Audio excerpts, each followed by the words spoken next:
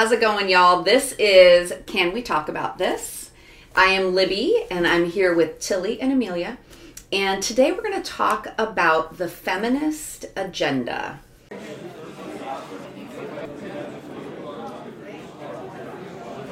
I want to give a little disclaimer at the start of this. And this is not a disclaimer for just this podcast. As I was studying for this, I kept thinking, I don't know everything about this. I don't have all the answers. You know what I mean? And God reminded me that I don't have to know all the answers, that we're coming here to talk about something that a lot of you probably have the same questions about. And so I don't need the answers. It's just a place for us to come talk. And that's the case for every one of our podcasts. These are topics that people have questioned, have brought up in the past, and we're just here to talk about it. Yeah. Well, when I was studying, I looked up the definition of femininity, because that's really where we're going with this, is not the feminist part of it, but what God says about being feminine and being a woman. Yeah. And femininity is the qualities or attributes regarded as characteristics of women or girls. And then I found a couple of articles and things, and they were listing a couple of the key things that God shows throughout Scripture that women are. And it was daughter of the king, helper or completer, sacred vessel of life, or handmaiden of wisdom. Love that. Yeah. I love that. It's interesting because I looked up the definitions too. I mean, we pretty much study the same way. And I found the definition of feminism, or femininity, which is the same, not feminism, I'm sorry, feminine or femininity, which are the same, to be very vague. Yeah. And then I looked up masculine or masculinity, and again, it means the same thing, right? But for men. And I found it to be very vague. And I actually wondered if I went and found a dictionary from 20 years ago or 30 years ago, what it would say. Yeah. Because the thing is, now we rely on our dictionaries, at least I do, online. And that can be changed. Yeah. Right. Yeah. And so I do wonder what the dictionary, if any of you have an old dictionary, would you look that up and send it to us? Because I would love to see what that is. Yeah, I might be hitting the library to find some old dictionaries and check that out. I wish I had kept them. I also looked at the definition for feminist, and it says an advocate of women's rights on the basis of the equality of the sexes and supporting feminism. But the thing that is interesting to me is I feel like these are very generic, very general definitions. But I think if you were to ask people on the street, I think their input would be much broader, or maybe broader is not the right word, would have some more pointed words. Because what I have found is that feminism actually, to me, seems to attack masculinity. Yeah. Right? And really, if you think about the definition of who a woman is, and especially in the Bible, which we're going to dig into what the Bible says, I believe that feminism should be the opposite of that. I believe that feminism should support masculinity in men and should honor the traits and characteristics that are typical, not always, but typical of men. Just like it should support and honor the characteristics that are typical of women. But I feel like it doesn't. I feel like feminism is trying to change that. So anyway, that was an interesting thought to me, because the truth is that the sexes were supposed to complement each other. Right. I was thinking about really, to look at this, we have to look back at the creation of man and woman to really understand, what this is. And so I was looking in, do you have the same thing? We have all the same notes. We have the same notes. Always. I know, it's how it goes. Oh, but before I jump into that, I do want to say this. I found an article on masculinity. I know we're not talking about this, but I'm going to throw this out there before I start digging into Genesis. So this was an article called The 5 Pillars. Actually, it's a book, and it was an article written about it. The 5 Pillars of Biblical Manhood. And it was talking about 1 Corinthians 16, 13, and 14. And it says the 5 pillars are: be on your guard, stand firm in the faith, be courageous, be strong, and do everything in love. And I thought that was really interesting. And really, I feel like that really is for everyone, yes. right? But I thought that was interesting. I love that because that is exactly where the 5 pillars, that entire ministry, was where I got these, the women's attributes. Oh, how cool is that? Yeah. I think could be said for those 5 pillars as well is that what differentiates us between men and women is the way that we apply those. That's good. Yeah, the way that how does it look for a woman to stand firm in faith versus a man? How does it look for a woman to be courageous versus a man, right? We apply those principles differently because of our design. Talk more about that. Our emotions. Yeah. And how we care. You know, as women, we're generally more emotional. We are more, and that's not a bad thing, but more nurturing, more, you know, caring for children and things like that, our family, that is very different in how that looks. Yeah.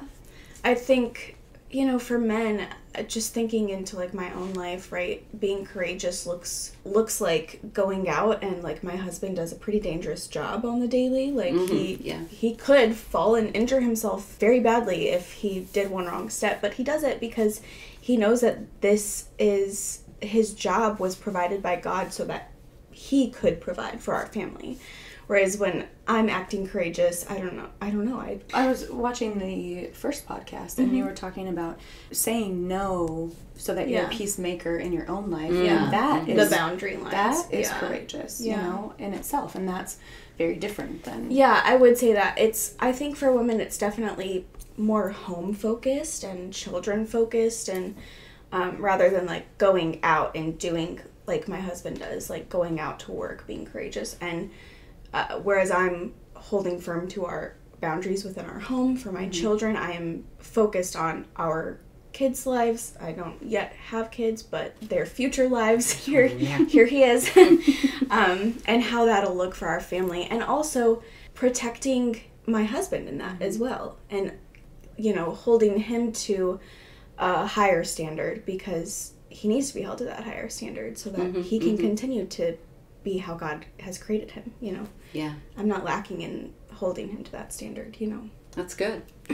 That's great for married couples, but I do want to say, you know, women who don't marry or have children also have femininity and also have feminine traits, and they are often women who do go out into the world, into the community. Sometimes they do dangerous jobs. Yeah. You know, there are women who are in our military, and I know that's like a whole other train of thought, right? Whole other podcast, because I know some people don't think women should be in the military, and some think they should.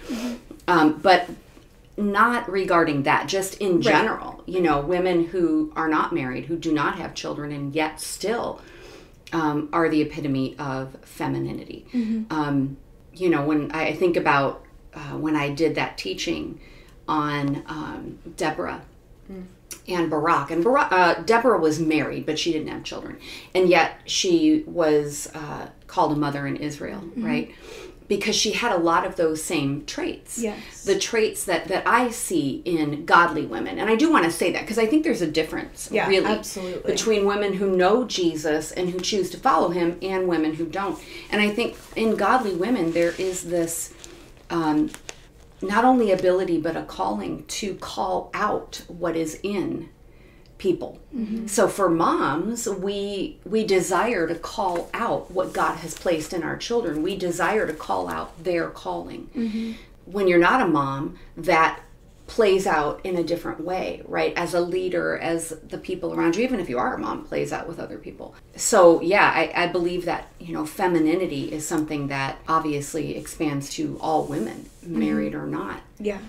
Taking a step back to Genesis real quick, in Genesis 1:26, it said, God said, let us make man in our image, according to our likeness. And as I was reading that, I thought, well, some people may look at that and go, well, who's our? Who is he talking to? Right? He was talking to himself, because God is a 3-part being. He is the Father, he is the Son, and he is the Holy Spirit. And all 3 of those parts have distinct characteristics. And we interact with each part of God in a different way, or he interacts with us in a different way. Yeah. And he said he was going to make man, not man male, but man human. Okay? And I think that's a really important point. He was making people in his likeness. Yeah. Right? So when God first created man had all of the attributes generally, right? Of course, man was not just like God. Man was not omniscient or omnipotent, but he was made with a lot of the characteristics of the Father, Son, and Holy Spirit. But then, I want to say where it says God created man like him, both feminine and masculine, right? Because it says God created man and woman. He created man, both. Then he created the woman in Genesis 2:20 and 21. And it says that no helper was found for Adam. And so God made woman. He took out Adam's rib and he made a woman. That word for helper is Ezer, E-Z-E-R, however you pronounce it. Ezer. I've heard it pronounced several different ways. Ezra. Ezra is the baby's name. Anyway, that word was also used when talking about God, the Father. It was also used in explaining the answer to a problem. So woman was created, we see that word helper and we think servant, right? We see the word helper and we think, we're just here to do the bidding of our husband. But that word helper is actually an answer to a problem and means one who rescues. And you said another definition of it, Tilly, that I liked when you were giving those attributes. The last one you said. Helper or completer. Yeah, completer. So in Genesis 2:18, if we go back, it said, "Now the Lord God said, it was not good or beneficial for the man to be alone. I will make him a helper." And then in the brackets, it says, "One who balances him, a counterpart who is suitable and complementary for him." And that, I loved that so much. And my note from this scripture is, woman was fashioned out of man just as man was fashioned out of God. And that was supposed to mimic, right? That's where we get into the marriage and that intimate relationship. And what that is, which is also a whole other podcast. Yes. But I just thought how profound, as I was reading through this, like, wow. Yeah. Just, wow, God. And woman was created to come alongside of man. Yeah, right? Not be under his feet, not be over his head, but to come alongside him. Right. A companion. Yeah. Something I was thinking, so, when Adam was first made, he had all, those attributes and characteristics of God, but when God separated, because that's really what happened, right? It was like God took this person and made 2 people out of it, because he literally took a piece of Adam out and made the woman from that piece of Adam. Right. And so when he made that, it makes sense that some characteristics would have gone with Adam and some would have gone with Eve when he created them. At least in my brain it does. Yeah. And I was thinking about that and I thought, men, like, what are the differences? If we're just thinking in the natural, right? In how we interact. What are the differences between what a man brings to the table and what a woman brings to the table? And I was thinking men often bring a strength. And I don't mean like a brute strength. Yeah. And it's not to say that women aren't strong. Women are strong. But there is something different. It's the thing that really attracted me to my husband when I first met him. It's this quiet strength.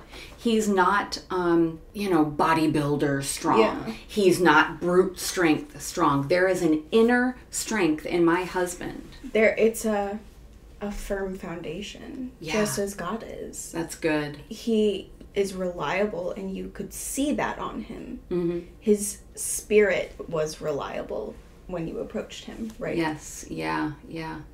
And then on the other hand, women, I think, bring a light.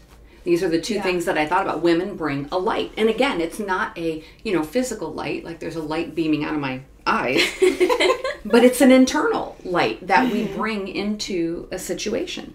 Masculinity is not harsh. And I think that's part of the problem is it has, I know we're not talking about that, but I'm talking about it. It has been given a bad rap. It's not harsh. Yeah. And femininity is not weak. Right. And that's the other thing. I feel like women have been led to believe that if we're feminine, we're weak. Right. Mm-hmm. Or, which I don't have any notes on, but it just came to my mind, the opposite side of that is it's like we're either weak or we're a sexual object. Yeah. That's what femininity brings. And I don't think it brings either one of those things.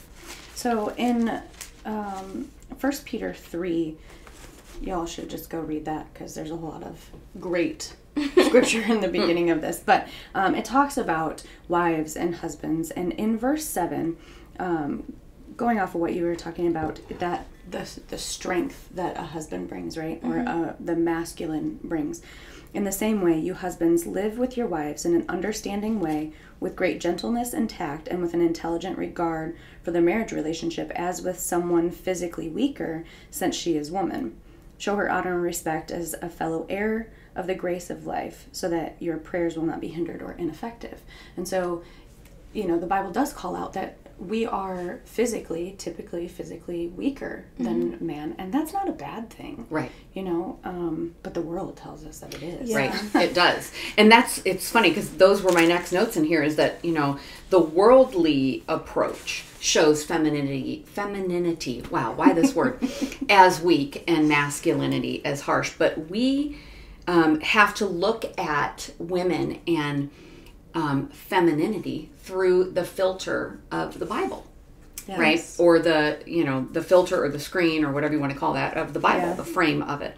And one of the things I think is important to note, because sometimes if you don't really understand the Bible and you go to read it, you're like, wow, the Bible oppresses women. No, the Bible doesn't oppress women. The Bible, the time period that these writings were done in was a time period when women were oppressed. But if you look at women in the Bible, you see that God honored women, and so did Jesus in his earthly ministry. Yeah. There were women in position. Yeah. There were women who financially supported Jesus's ministry. There were women who led churches in their home. There were women who were prophetesses. So it does not oppress, but yes, you do see the oppression of women in the context within the Bible. Yeah. And then something that stood out to me too was in Genesis 3:16. This is after the fall. So we know that like Eve first took a bite of the apple, gave it to Adam. He took a bite. They both sinned. They brought sin into the world together. And each person involved in that situation, there's a curse that we then see in the Bible that was over them. So the enemy, and then man and woman. So Genesis 3:16 says, I will intensify your labor pains. You will bear children in anguish. Your desire will be for your husband, and he will dominate you. And I think people read that and go, that's God's plan. That's not God's plan. That's the curse that happened after the fall. Mm-hmm. That is the whole reason Jesus had to come. Not because, it says that men will dominate women, but because of the fall, right? That's why Jesus had to come. So that is not God's plan. Again, like that whole thing is part of the curse. That's not God's plan for how he made men and women. And I think it brings up the whole topic of submission. Mm-hmm. And I know that's not what this is about, but I do feel like they're closely tied. Yes, they are. I want to say the desire for her husband, why that's a curse, is because our focus is on our husband rather than God. We're supposed to desire God. We are longing and striving for a closeness to God. Whereas, and it's you can see this curse today when we talk about like middle school girls being boy crazy. That's what that is. It's the curse of their desire being for a husband rather than for God. Wow, that's deep. That's good. Mm-hmm. 1 Peter 3:1-6. In the same way, you wives, be submissive to your own husbands, subordinate, not as inferior, but out of respect for the responsibilities entrusted to husbands and their accountability to God. And so partnering with them so that even if some do not obey the word of God, they may be won over to Christ without discussion by the godly lives of their wives. And I just, that word submissive is such a touchy subject for so many people, but it doesn't mean to be submissive and just do whatever he says. Right. Subordinate not as inferior, but out of respect. Yes. And, being a helper and a partner with each other, complementing each other, not one ruling over the other kind of way. A quote that I heard that really has just stuck out to me was, I don't actually remember who said this, so sorry, but it was that I submit to my husband because my husband is worthy of being submitted to, because he's submitted himself to the Lord and he is following God's plan. He is protecting my family, which includes me, and he wants what's best for me and for our family. And that's why I submit to my husband, because he has a good plan that is following the Lord's plan for us, Yeah, absolutely. I was looking at a similar topic, Tilly, from the scripture that you just shared, but it's in Ephesians 5. And Ephesians 5, I love this because it's talking about, us being imitators of God. It's talking about our interaction with each other as Christians. And it talks about how we should encourage one another as Christians, how we should give thanks always to God for everything. And then it says in this same section, right, submitting to one another in the fear of Christ. So this is just talking about generally just Christians submitting to one another. But we don't get all in an uproar over that, right? We don't freak out and go, oh my God, how dare you tell me to submit to another Christian, right? So I want to talk about what that word means. That word submitting is the word hupotasso, Hupotasso. And it is a word that has military connotation, okay? It's fighting for, guarding, protecting, and defending. So it is, like when I think about that, I think of spiritually, right? If I am submitting to my husband, I am taking him to God. I am praying and asking. Literally, the prayer that I pray for my husband every day, I pray over him, but I also pray that God would help me to serve my husband. And that, we would love each other deeply because that love covers a multitude of sin. That, God will show me how to love my husband the way that he loves my husband, right? I do battle for my husband. And then it says, wives, submit to your own husbands as to the Lord. For the husband is the head of the wife, as also Christ is head of the church. That word head is source. It's not, we think of that as this, it goes back to that whole dominating word. We think of it as this dominating thing, but it's not. It is the woman is coming alongside of the man, and do we come alongside of each other? Right? Because the Bible says right here that as Christians, we're supposed to submit to one another. And I wrote down a couple things about that word, submission, but I need to find where I put it. Oh, it's yielding. Yielding to one's admonition or advice, right? I have no problem yielding. Well, once upon a time, I did have a problem yielding to my husband's admonition or advice. But I learned that I can trust my husband, and that's what you were saying, Amelia, that he's worthy of that kind of trust, as my husband is. Unfortunately, I was like a really strong-headed person, not strong in a good way, but strong-headed, and it had to be my way. And so I didn't want to yield to the advice of my husband. And sometimes my husband does actually need to yield to my advice as well. I mean, that's a thing. It's submit to one another, because God speaks to both man and woman. And that should never be lorded over each other, ever. But I made a note that, that whole yielding to the admonition or advice, if you're going to join yourself to a man for the rest of your life, he had better be worthy of yielding yourself to. And if he's not, why are you joining yourself to him for the rest of your life? If you can't trust him enough to submit within that marriage, why would you marry him?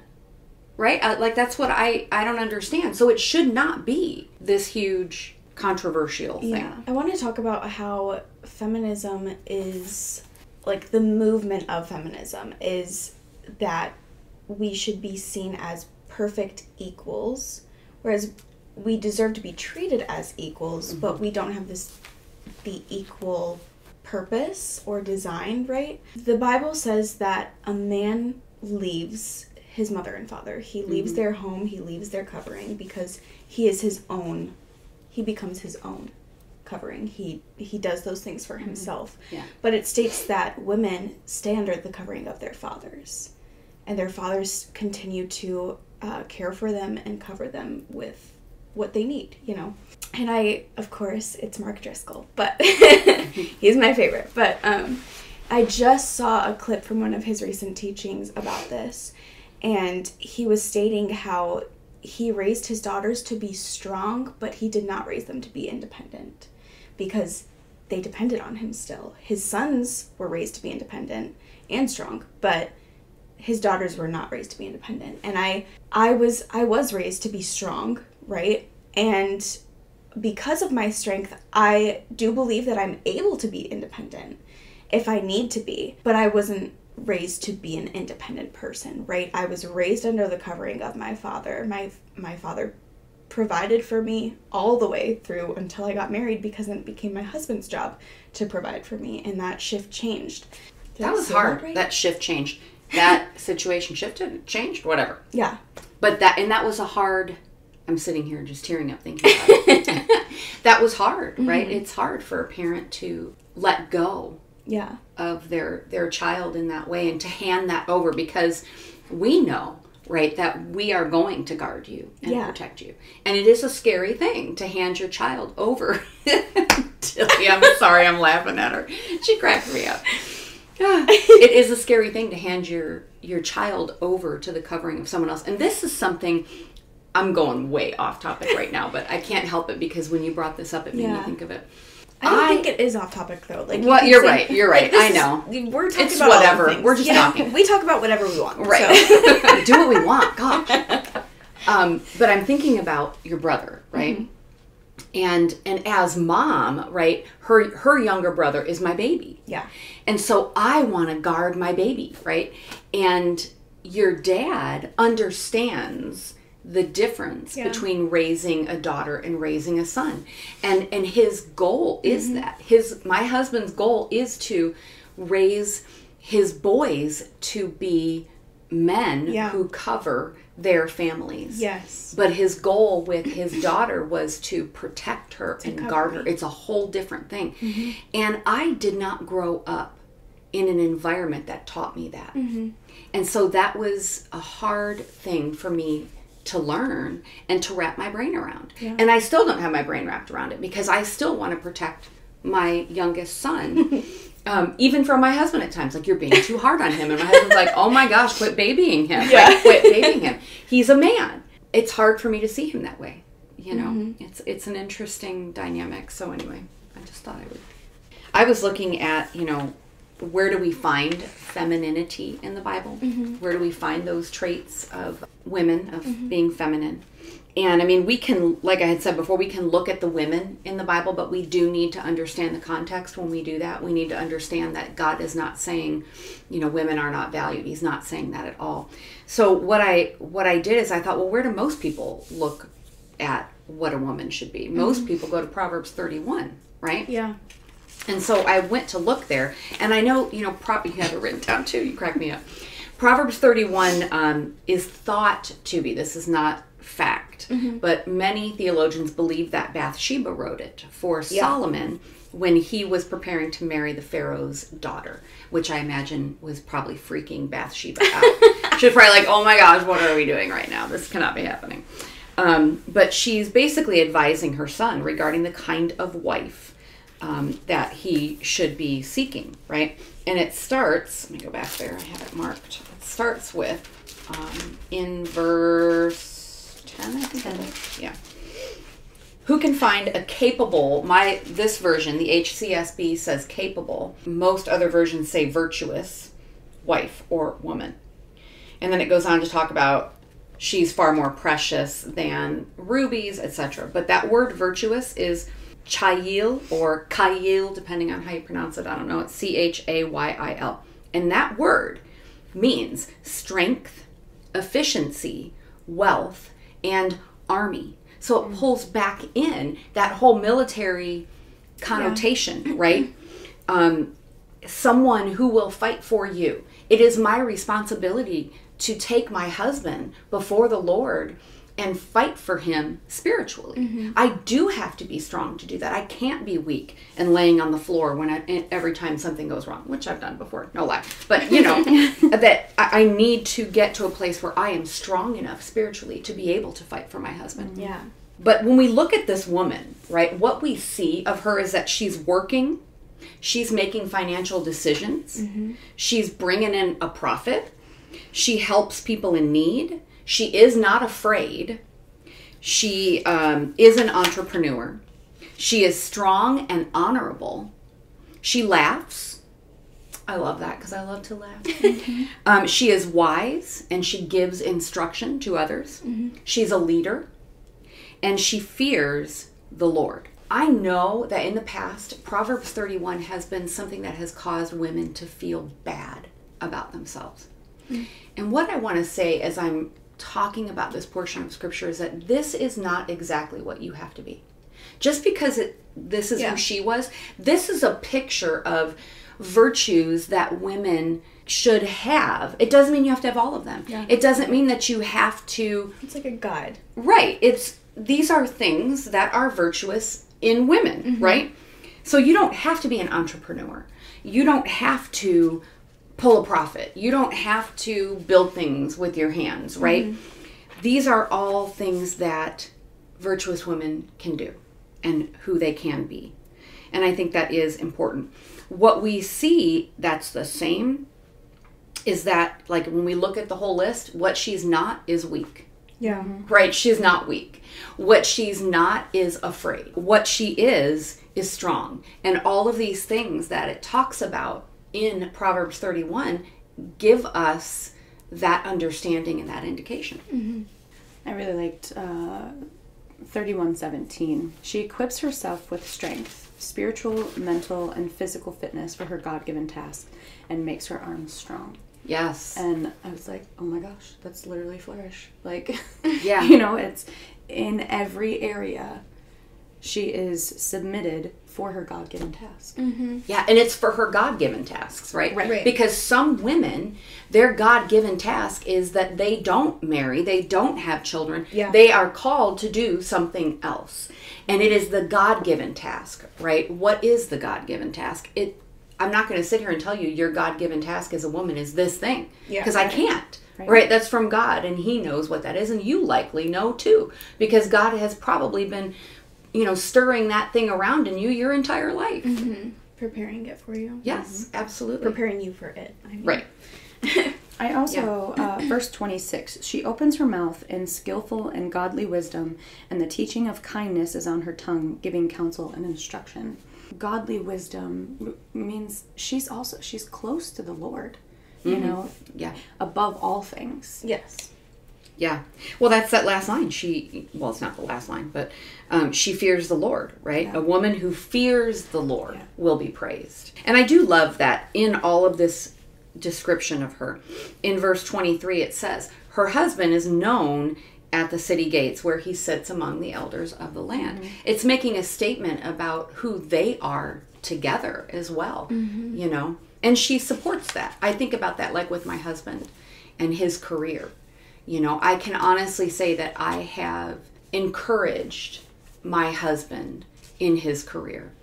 I have spoken over him and to him, not just in my prayer between me and God, but to my husband about who I see him as, and I believe that has had an effect on him and his own career. That I have helped him to believe that he can achieve things that maybe he wouldn't otherwise have believed he could achieve. Yeah. And that we should do that for each other. My husband does the same for me. He believes in me, enough to support and even push when I need that push, right? And vice versa. I think going back to like feminism itself and like that movement, a lot of the time, I don't know if we mentioned this already or not, but it is attacking men. Like we don't like masculine men, right? But I think, like, yes, you did say this before, it's not, they're attacking the harshness that men can have the quality of. But true masculinity, when we look into the word, is the traits that Jesus had. Yeah. And it's also not the hippie love everyone Jesus that people say he is. It is, when we look at Jesus and his ministry, what he stood for, who he was, it is a firm foundation type of masculinity. Yes, that's good. It's beautiful because he did love people through it. He was gentle with people, like the woman at the well. He was gentle, but he was saying harsh stuff. You know what I mean? Like, he did it in a way that was so kind and loving toward her, and it woke her up. She was like, I gotta go back and tell all these people, this is crazy. This is not who I was expecting, because people do, they say that God is so harsh. He gives us all these rules, and Jesus was just a love hippie, everybody, just chilling out. But it's not, Jesus did flip tables. He was angry. He showed anger. Yeah.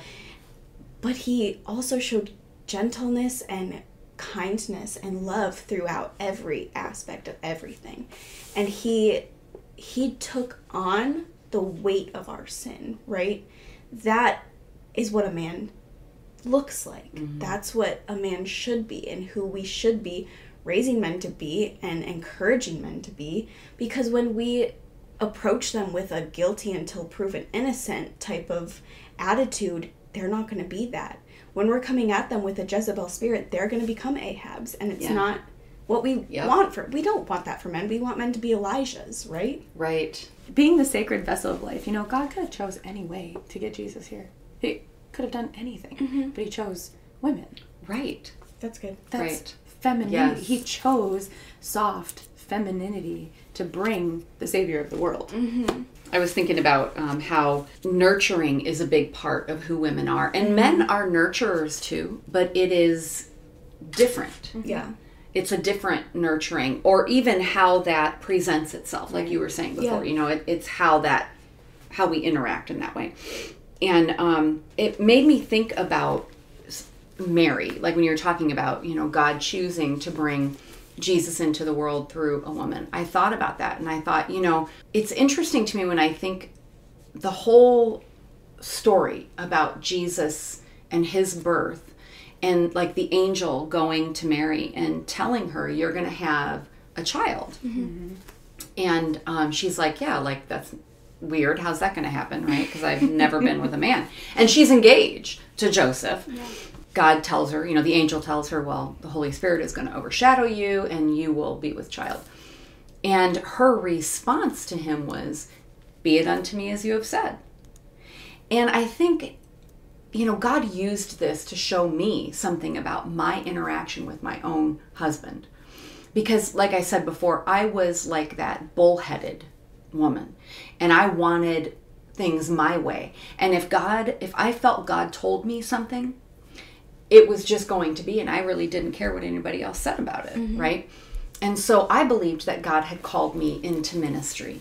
And I remember one time, telling the story on my husband right now, but we had, we were having just a general conversation about something. We were somewhere on vacation, staying in some hotel that was like a little suite, and it had a little kitchenette. And I said, see, I could totally live in a place like this. I said, maybe, when we're older and I'm going around teaching and preaching, you'll come with me and we'll just travel from place to place and, enjoy that. And he was like, psh, I'm not going anywhere. I'm not traveling with you. And I was so offended, y'all. It's hilarious. I was sharing that story we were at a Joyce Meyer conference, a bunch of my girlfriends and I was sharing that story and kind of laughing about it. And later, a woman said to me alone in private, who had heard me share that story, that I couldn't be in ministry because my husband didn't support me. And it kind of devastated me. And I was really confused because I was already in ministry, right? And I was like, wow, God, like, am I not supposed to be in ministry? And God spoke to my heart that night and told me to read the story of the birth of Jesus. And I was like, okay, so I read it. And I'm like, yeah, okay. That was great. Thanks for having me read that. What the heck does that have to do with anything? And he had me read it again. And I saw Mary saying to the angel, be it unto me as you have said. But what I didn't see was Mary run to Joseph and say, God told me I'm going to do this and I'm going to do it, whether you like it or not.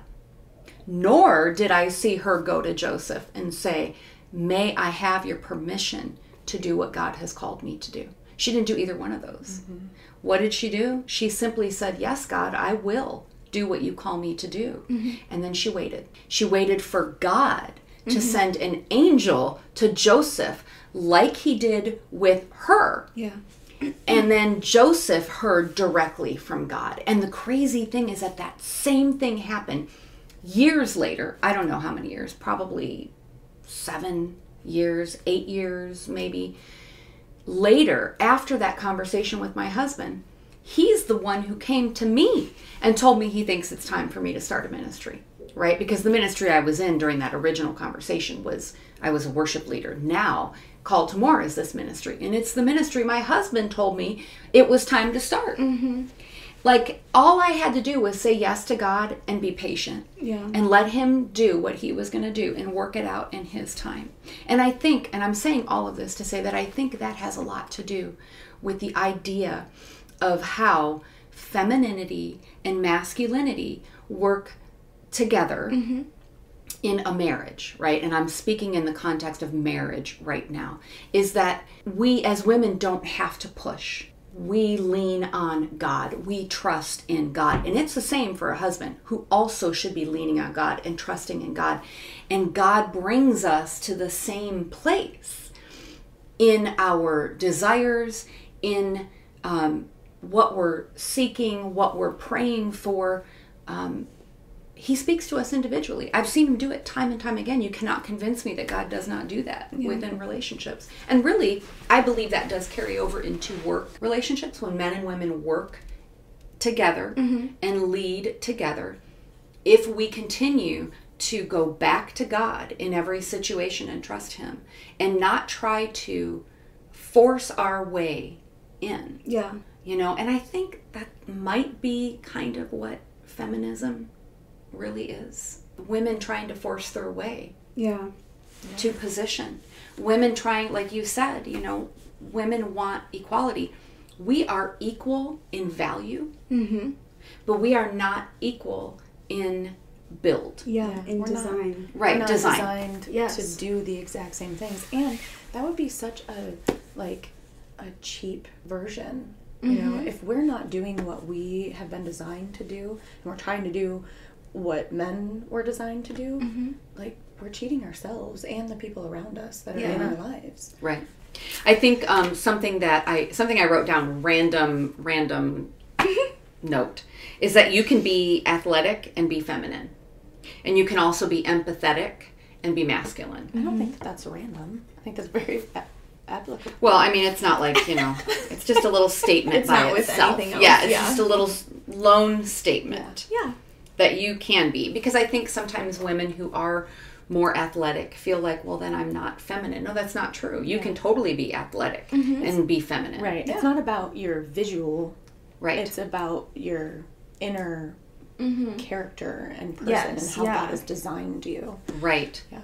And even, you know, there are women who enjoy hunting and fishing and, you know, things that we typically think are men pastimes or whatever. There's nothing wrong with that. You can love those things and still be feminine because of what you just said, Tilly. It's not about, you know, that outward part of it. It's us walking out who we've been created to be. Yeah. And I do firmly believe that women are nurturers. Yes. We are just, it's who we are made to be. And I think there are some women who would look at themselves and say, I'm not a nurturer. I've never had children.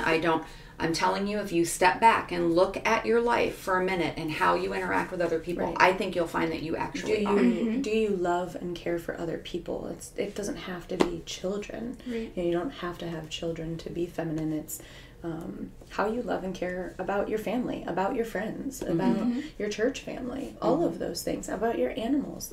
Those are all nurturing aspects and characteristics. It's not just with children. And we can nurture things too. Yes. Yeah.